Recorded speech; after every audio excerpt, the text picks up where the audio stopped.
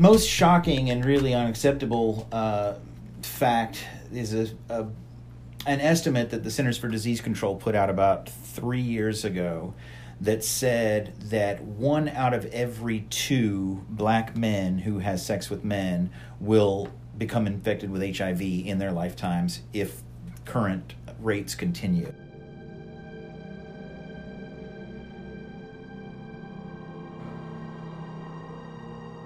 This is Scott Trent. Scott Trent actively works for the Triad Health Project to prevent and treat people living with HIV/AIDS.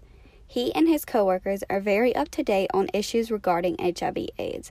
While it is more common to find people in the United States doing such work, I will be discussing the issues and prevalence of AIDS in Malawi.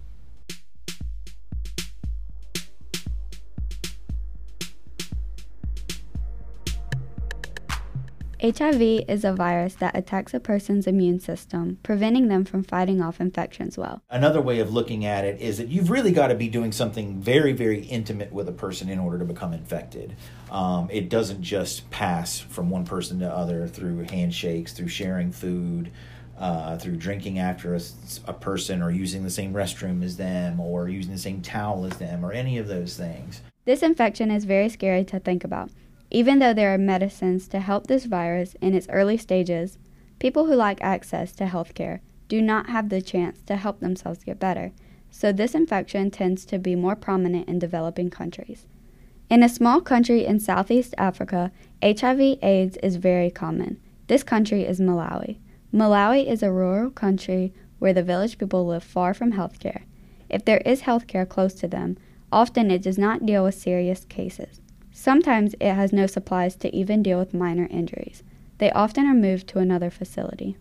The village people know that rural clinics may be of no help, and the clinics in town are very far away.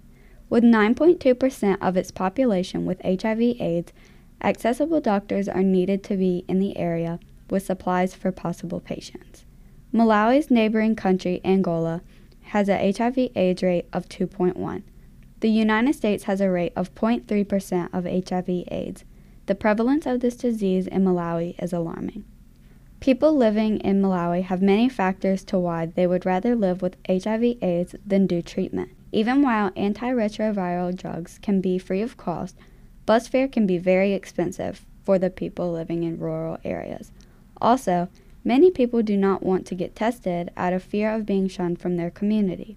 While taking the treatment, the patients have to have food and water to take it with. Sometimes the village people do not have enough food and water to take the pills consistently. Another big issue is when people do get tested. It is often in the late stages of AIDS where there is little to be done to prolong their life. These are a few factors why this country has such a high rate of HIV/AIDS. Some of these factors that people in Malawi deal with are similar to those in the United States. There's the question of transportation. We can give them bus passes. We do. I mean, we give clients bus passes so they can, make their appointments and that sort of thing.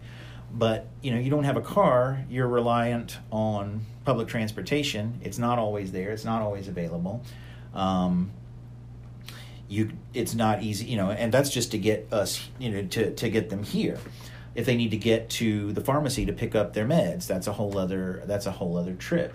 How are they going to keep their bills paid? How are they going to keep a roof over their heads? I mean, it's an ongoing challenge for lots and lots of people.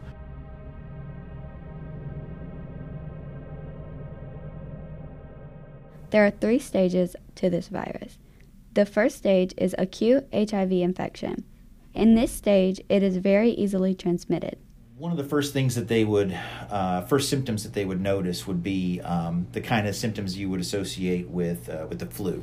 It's really super high fever, night sweats, and it's the kind of flu or like the kind of symptoms that are going to last for weeks. It's going to be like the worst flu that you've ever had. Also, things that you might notice during that time is increased yeast infections, thrush, which is another kind of a yeast infection that you get in your throat that does not respond well to treatment.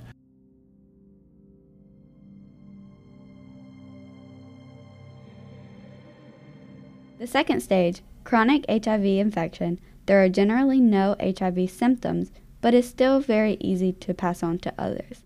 If the virus is left untreated, it results in AIDS, which is the most serious form of the virus.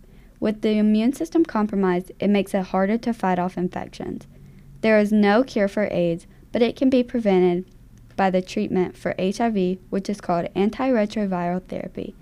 We've also got a new form of prevention that's called PrEP, which is a one-a-day pill right now the only drug that's available for use as PrEP is a drug that's called Truvada, and it's been used for the treatment of HIV for a number of years, but it's now also being used for the prevention of HIV.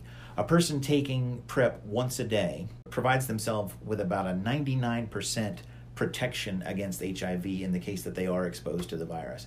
There's no better, prophylaxis out there. There's nothing that works better than that. But unfortunately, here in North Carolina, way too few people know about it. We've got all the tools that we need to end this epidemic. We've got, you think of, there's a good sort of equation that we use these days, which says U equals U, and that stands for undetectable equals untransmittable. Treatment is the key to that. If we can identify all the cases, all the people out there that are living with this virus, and get them in treatment, and there's no reason why we can't. You know what I mean? The medications exist. The ability to get the medications to people does exist.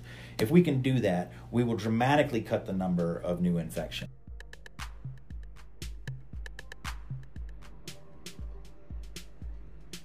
This podcast was scripted and produced by McKinley Durham as a part of the 2019 Global Health course at Guilford College.